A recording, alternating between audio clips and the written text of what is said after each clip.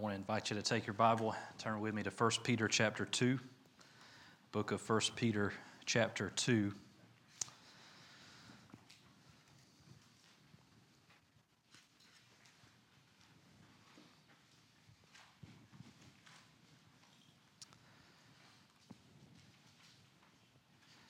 In his book, The Four Loves, C.S. Lewis describes something that he calls gift love. And the easiest way to explain it is just to use examples. So a parent gives food and clothing and shelter. A teacher gives instruction and critique and encouragement. That is gift love, where a child or a student receives from the one who gives. But then C.S. Lewis points out how gift love can be misused, and he turns especially to the relationship between parents and children. He says that the instinct many parents have is to love in such a way that keeps their children in a state of needing them to give that love. And while it's true that the parent genuinely loves the child, it's also true that the parent is satisfying his or her own need to be needed, as Lewis puts it. He writes, "The proper aim of giving is to put the recipient in a state where he no longer needs our gift. Thus, a heavy task is laid upon this gift love. It must work towards its own abdication. We must aim at making ourselves unneeded. The hour when we can say, 'They need me no longer,' should be our reward." Now, C.S. Lewis is not simply making the same point as the proverb, give a man a fish, you feed him for a day, teach a man to fish, you feed him for a lifetime. He's effectively saying that if we're not careful, we can get addicted to the good feeling we get when someone else needs us. We don't teach them to fish because we like the fact that they have to come to us every day to receive what we can give. So we're not actually meeting their need, we're satisfying our own. And so the point he's making is that our giving, our love, has to be truly sacrificial. Not only that we're giving, but that we're giving in such a way that we are not fulfilling our own ravenous need to be needed, as he puts it. I was thinking about that passage in the Four Loves this week as I was thinking about the intersection between this passage we're going to read in 1 Peter 2 and Father's Day. If I could coin a term this morning, I don't know if anybody else has ever used this, but godly fathers should be sacrificers in chief.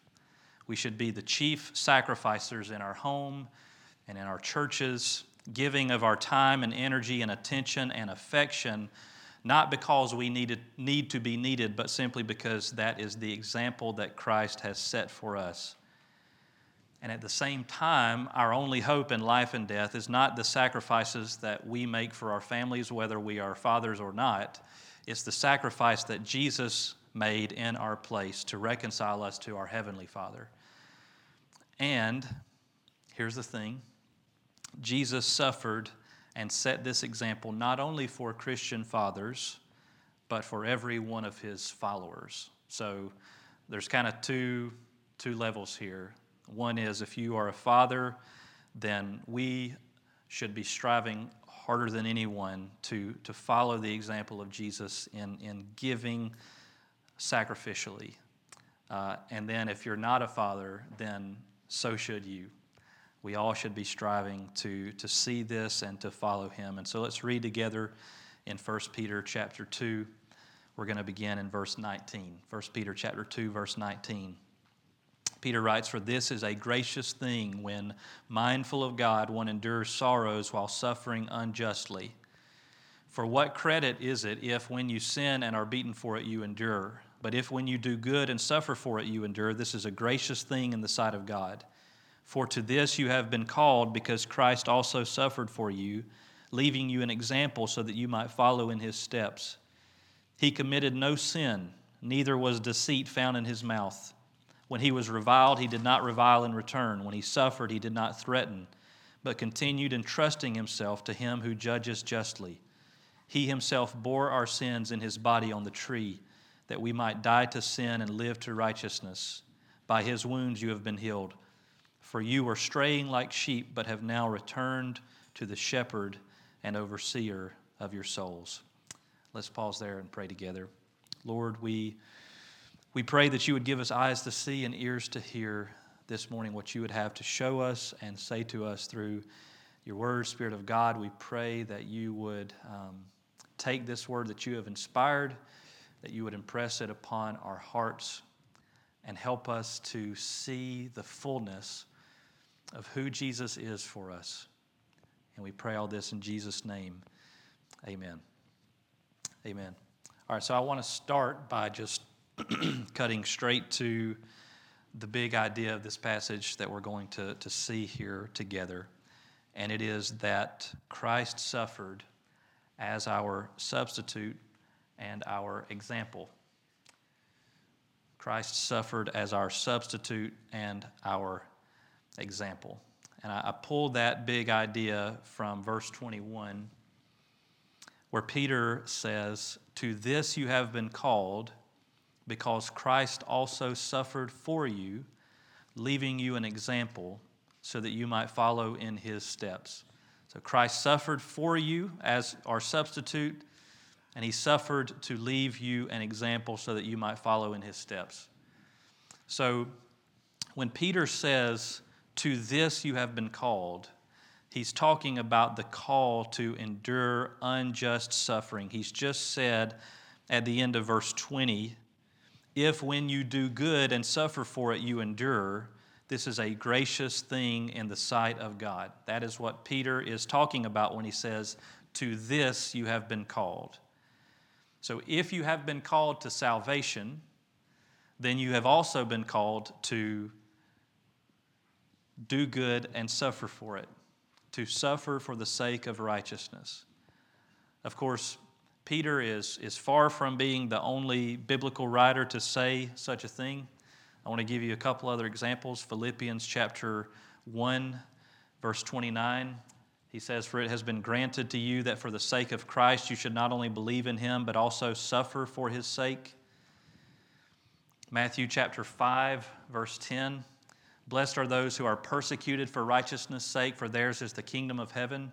Blessed are you when others revile you and persecute you and utter all kinds of evil against you falsely on my account. Rejoice and be glad, for your reward is great in heaven." And then Acts chapter 5, verse 41, "Then they left the presence of the council, rejoicing that they were counted worthy to suffer dishonor for the name."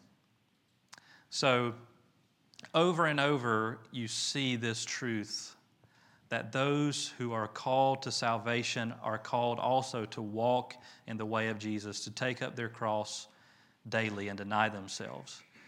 And yet there is this insidious lie that identifies God's blessing with material gain or health or ease of life or self-fulfillment. And I just want to plead with you not to believe that lie. We need to check that our definition of blessing matches what God says blessing is.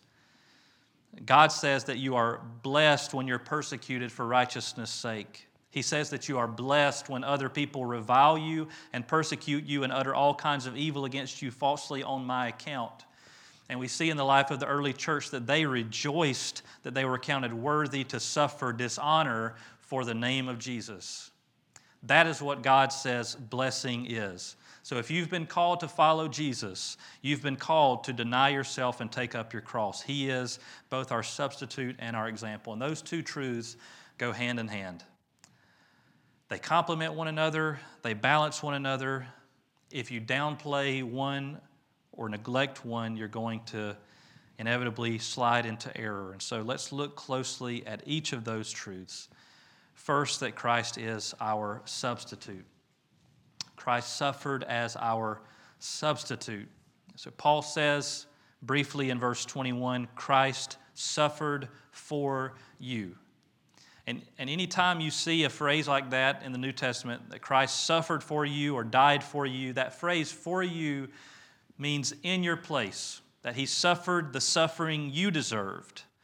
And in the verse that follows, in the verses that follow, he unpacks what he means by that. He says in verse 22 that Jesus committed no sin, Then in verse 24, he says, He himself bore our sins in his body on the tree. So the sins for which Jesus died were not his own because he committed no sin. Instead, he himself bore our sins in his body on the tree. So there is an exchange that you can hear there. It's our sins, but it's on his body. He had no sin. Instead, he bore our sins in his body so that we might die to sin and live to righteousness. So he is our substitute. Peter is almost certainly thinking about Isaiah 53 here when he says this. Isaiah describes this same exchange in Isaiah 53. He says, He was pierced for our transgressions. He was crushed for our iniquity. Upon him was the chastisement that brought us peace, and with his wounds we are healed.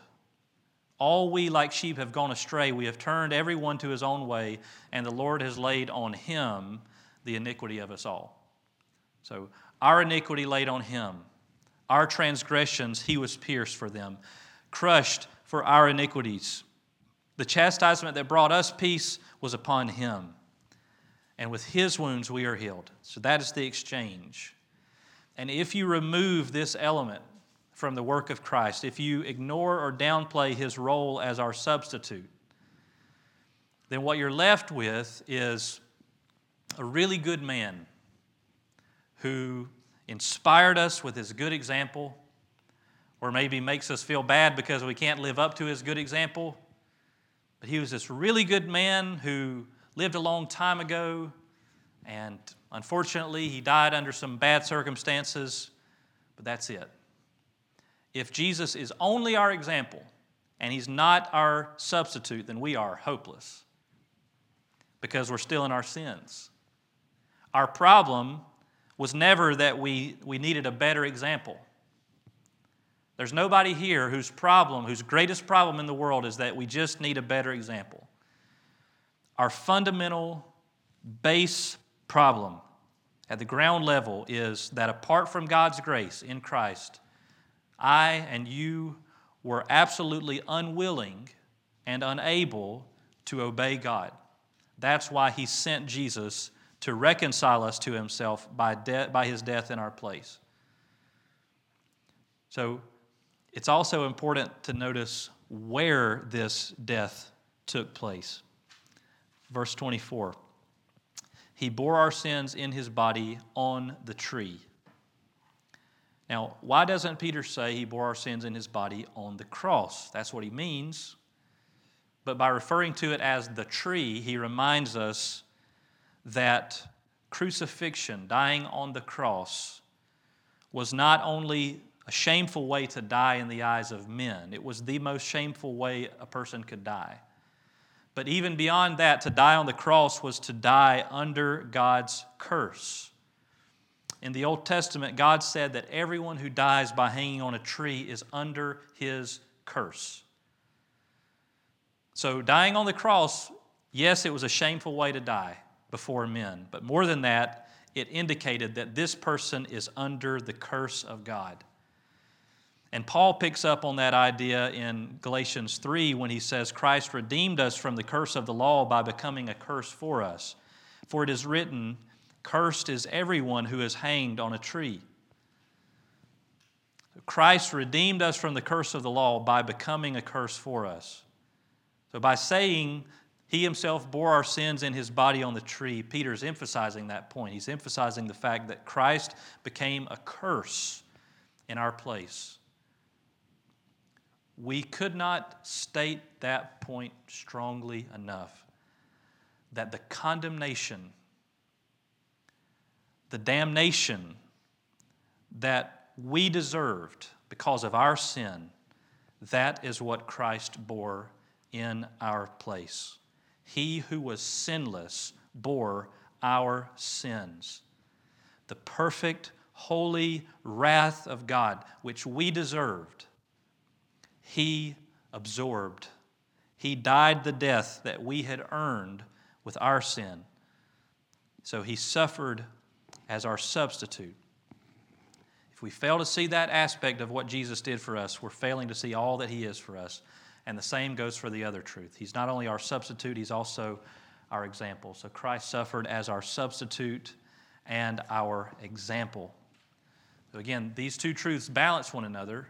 If you cling to one or not the other, you're going to get yourself into error because you're not going to be saying all that the Bible says that Jesus is for us. If Jesus is only our example and not our substitute, then we're hopeless because there's no way we could ever live up to that example. He was literally sinless, so we can't live up to that example.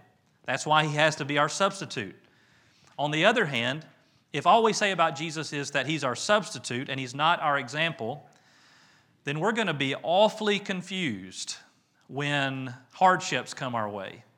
Because we're going to be thinking to ourselves, well, wait a minute, I thought Jesus suffered for me. If He suffered for me, then why am I still suffering? And we may respond to those trials in a less than Christ-like way.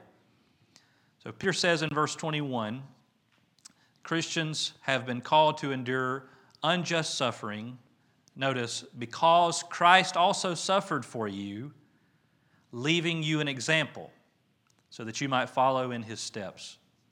He suffered for you in your place as a substitute, but He also did so, leaving you an example that you might follow in His steps.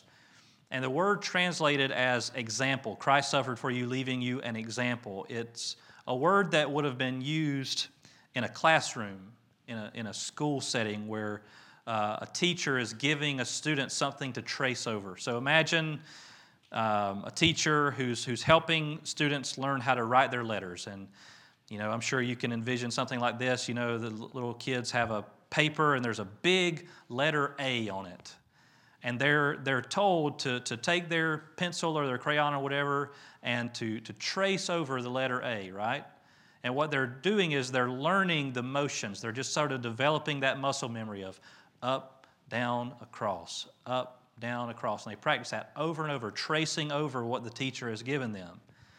And they're learning the movements that are needed to write the letter A and B and C and so forth. That's the idea here, that when Jesus suffered in our place as our substitute, He was also leaving us a pattern to follow, saying, this is what it means to live a life of Christ-likeness.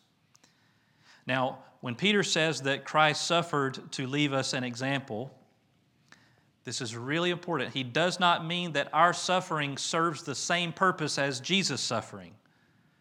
Importantly, our suffering does not save us.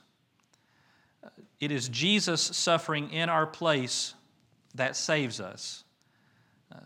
There are, certain branches of Christianity out there who sort of treat suffering as it's this thing you have to go through in order to really fully deal with your sins. The problem with that is that what that essentially says is that the sacrifice of Jesus is not sufficient. So it's not that I have to go through hardships because, Jesus got me almost there, but I've got to get the rest of the way there, and I've got to go through some suffering for my sin. It is that the righteous suffering of those who follow Jesus demonstrates that I have been saved, that He's not just my Savior, but He is my Lord, and that I identify with Him, not only in the power of His resurrection, but also in His suffering. So suffering for righteousness' sake is not a way that we earn salvation. It's a way that we identify with Christ and we grow in conformity to His likeness. So what that means is that when we say Christ suffered as our substitute, we do not mean that He suffered so that we would never have to suffer. It doesn't mean that He went through all this bad stuff in His life so that nothing bad will ever happen to me. It means that whatever bad happens to me in my life is not a sign that God is angry at me, that I'm not bearing the punishment for my sins, because God has already dealt the punishment for my sins to Christ. He has already poured out the fullness of His wrath on Jesus. So sometimes when people go through hardships, they say, God must be angry at me. If you're a child of God, He's not mad at you. He loves you. And the hardship, the trial, the suffering, whatever it is not a sign of his anger, it's a sign of his love. Now, that doesn't mean that you're sinless, you're perfect, you're good. A loving father disciplines his children, not because he's mad at them, but because he loves them. And so it may be that whatever hardship or trial, God may be trying to teach you something. So I can't sit here and say, well, no. That hardship, that trial, no, that you're good, you're good. No, it may be that God's trying to teach you something. It may be that He's trying to weed out some sin in your life. But He's not doing that because He's angry at you, because He's got some pent-up rage at you. He's doing that because He loves you, and He's trying to conform you to the likeness of Jesus. That's why Peter tells us not just that Jesus suffered, but he also tells us how He suffered. Notice verse 23. When He was reviled, He did not revile in return.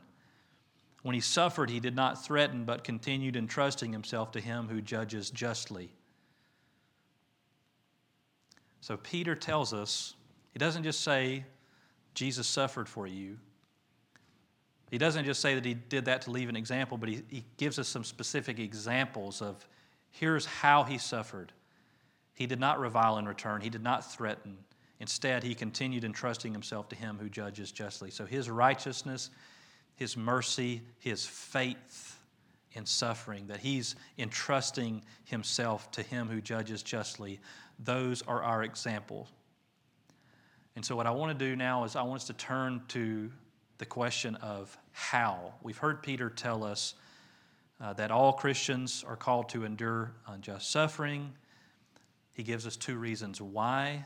Because Christ suffered for you, leaving you an example. And now we come to the question of how. How can we endure unjust suffering in a way that honors God? Peter gives us some hints at this. Look back at verse 19. He says, "For this is a gracious thing when, mindful of God, one endures sorrows while suffering unjustly." I want you to just focus for a moment on that phrase, mindful of God. This is a gracious thing when, mindful of God, one endures sorrows while suffering unjustly. Not just that you get through it, not just that you sort of, toughen up your upper lip and you just sort of grit your teeth and get through it, but that you do it mindful of God. That is blessedness. When you endure it mindful of God. So how do you suffer in a way that honors God? The short answer is you do it by being mindful of God. You look beyond the circumstances of your hardship and you think about God. That means that something has to happen in your head. You factor Him into the equation. So, okay, all right, so I honor God by thinking about Him. But what do I think about Him, Matt? Well, I want to show you a few things that we can see here in this passage. Truths about God which we should call to mind that honor Him. First is that God sees perfectly. God sees perfectly. Notice again the end of verse 20. He says, "But if when you do good and suffer for it, you endure, this is a gracious thing in the sight of God." And then Peter goes on to say in verse 25, "You were straying like sheep, but have now returned to the shepherd and overseer of your souls." He uses these two words. Shepherd is this one who is guiding, who says, I see the big picture. I see where we need to get, and I know how to get you there. And he uses the word overseer, which is a word that would have been used of a shepherd. So think of a shepherd who he's not just looking at the destination that he needs to get his flock to, but that he's looking at the flock. He's standing up above them. He says, I see my sheep. I see what they're enduring, and I care about them. They are my sheep. That's the idea here. Peter's reminding us that all of our lives, joys, hardships, they're all lived in the sight of God, before the face of God. There is nothing that escapes His gaze, nothing that slips past His watchful eye. I love the story of Jesus telling the disciples to get in a boat, cross over to the other side of the Sea of Galilee. I'm going to stay up here on the mountain and pray. So he tells them, I want you to go down there, get in that boat, go to the other side. I'm going to stay up here and pray, and then I'll catch up with you. So they get out there and they start rowing, right? It's the middle of the night, and then suddenly, boom, violent storm comes down on them. John says in his account of the gospel that they were about 3 or 4 miles out when this storm hits. So they're rowing, they get 3 or 4 miles away from shore, and then bam, the storm hits.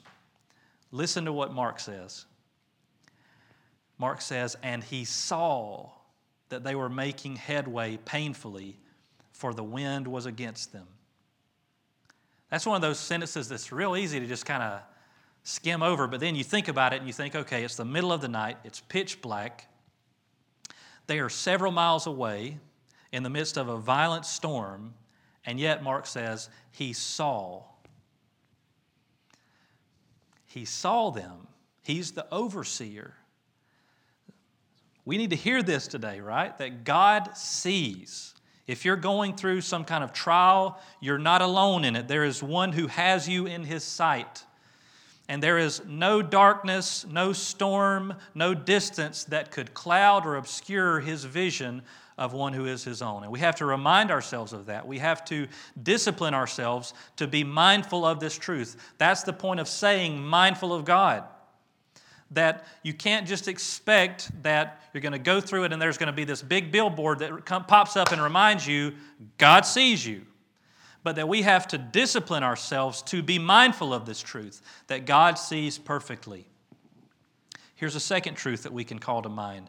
God plans wisely. God plans wisely. Peter says in verse 21, to this you have been called. Meaning, hardship is not an accident. It's not like God gets caught off guard and says, oh man, I didn't see that trial around the corner.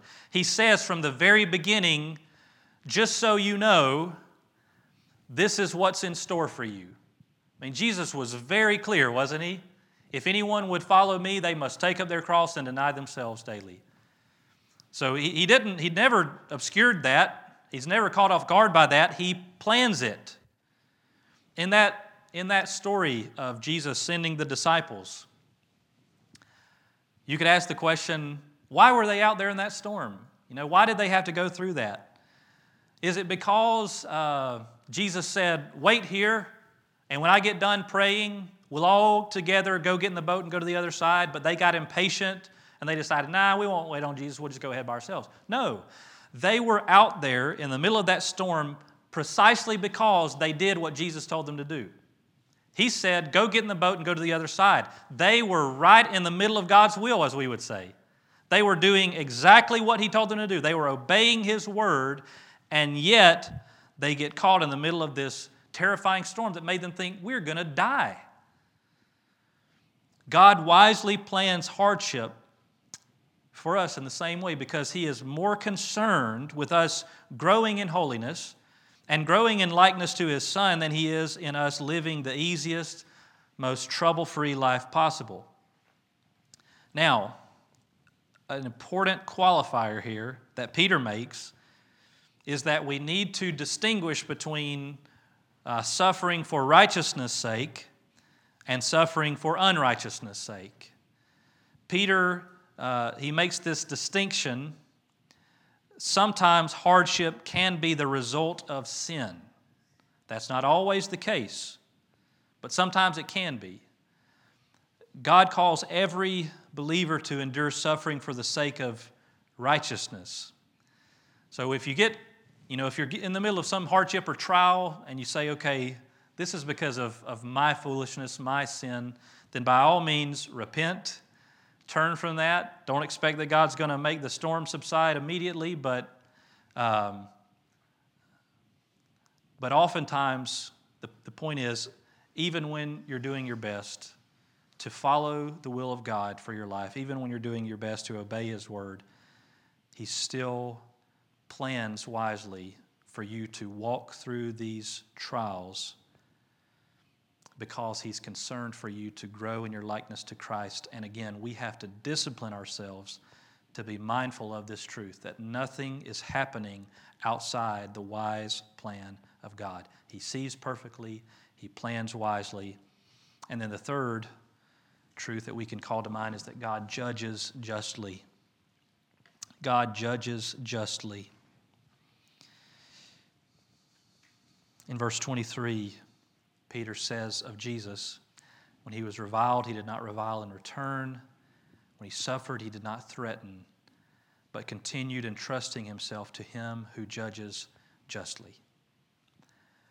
Now, I've made this point in a number of ways the past few weeks as we've been talking about being subject for the Lord's sake to every human institution. And as we saw last week where Peter talks about servants being subject to your masters, if you want to know about that, you can go and listen to the last two sermons. There is a way that we could pervert what Peter's saying here, saying, okay, well, if someone is harming you or abusing you in some way, that you just kind of need to keep your mouth shut and just get through it. I don't want us to make that mistake here. When he says Jesus was reviled, He did not revile in return. When He suffered, He did not threaten, but continued entrusting Himself to Him who judges justly. The application for us is not, if there's somebody who is in a relationship of abuse or manipulation or something like that, that you just sort of, kind of just entrust it to God and He'll take care of you. No, call the police. That's part of what it means to entrust it to Him.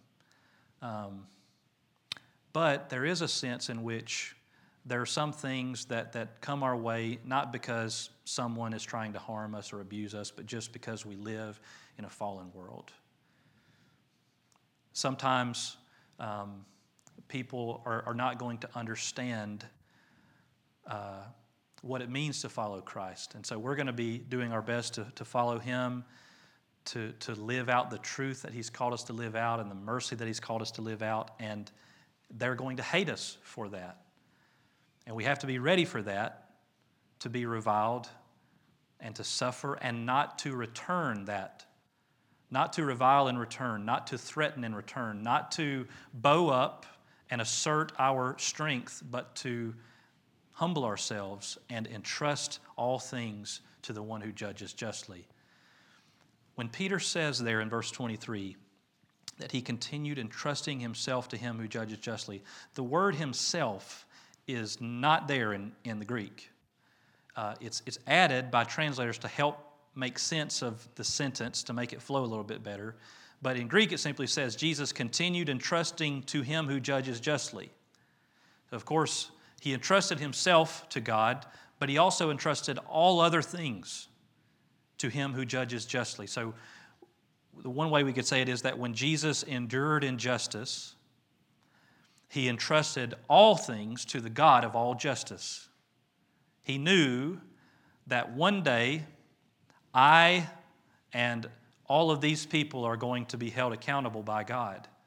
And Jesus knew, of course, that even though He was being reviled, even though He was suffering, even though He was being threatened, even though He was being killed, that just a few short days later, God was going to vindicate Him.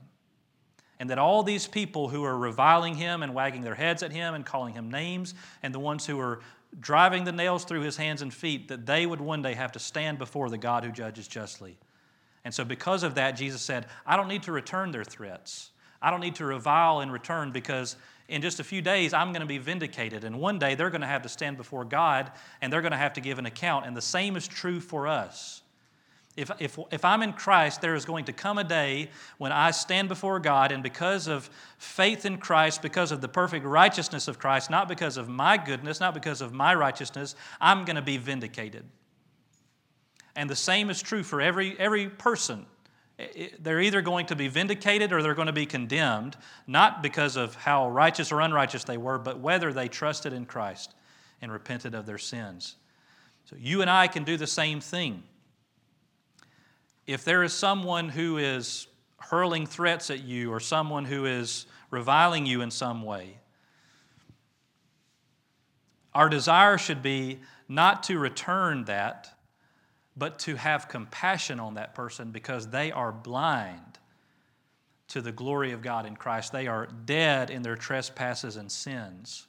Our desire should be not that God would rain down fire from heaven on them, but that the Holy Spirit of God would convict them of their sins and that they would turn in faith to Christ and be saved and that God would change their heart.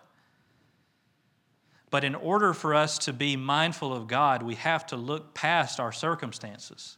We have to see beyond what is right before our eyes. We have to plead with God to give us eyes to see His care for us, His wisdom over us, and His justice toward us and toward all things and all people. We have to actively discipline ourselves to remember that God has not forsaken us. He has not forgotten us, that He wisely ordains hardship as a refining fire to make us more like Jesus, that He judges justly, that all He does is always right, and that He is worthy of our trust. He is the shepherd and the overseer of our souls. He is the one who cares tenderly for us and at the same time has all authority and power to do all that He pleases. This is who He is for us. He is our substitute. He's our example. He's the shepherd and overseer of our souls. He is the judge of all the earth. He is the one whom God has appointed to judge the living and the dead. This is the one we're called to trust in, and this is the one we're called to follow. We're going to sing a hymn of invitation in just a moment. This is an opportunity for us today to respond to the Word of God. And I just want to ask you, in your own heart, nobody shout anything out, but just in your own heart, in your own mind, to think about these two truths of Jesus as our substitute and Jesus as our example. Which of those two truths am I inclined to emphasize to the neglect of the other?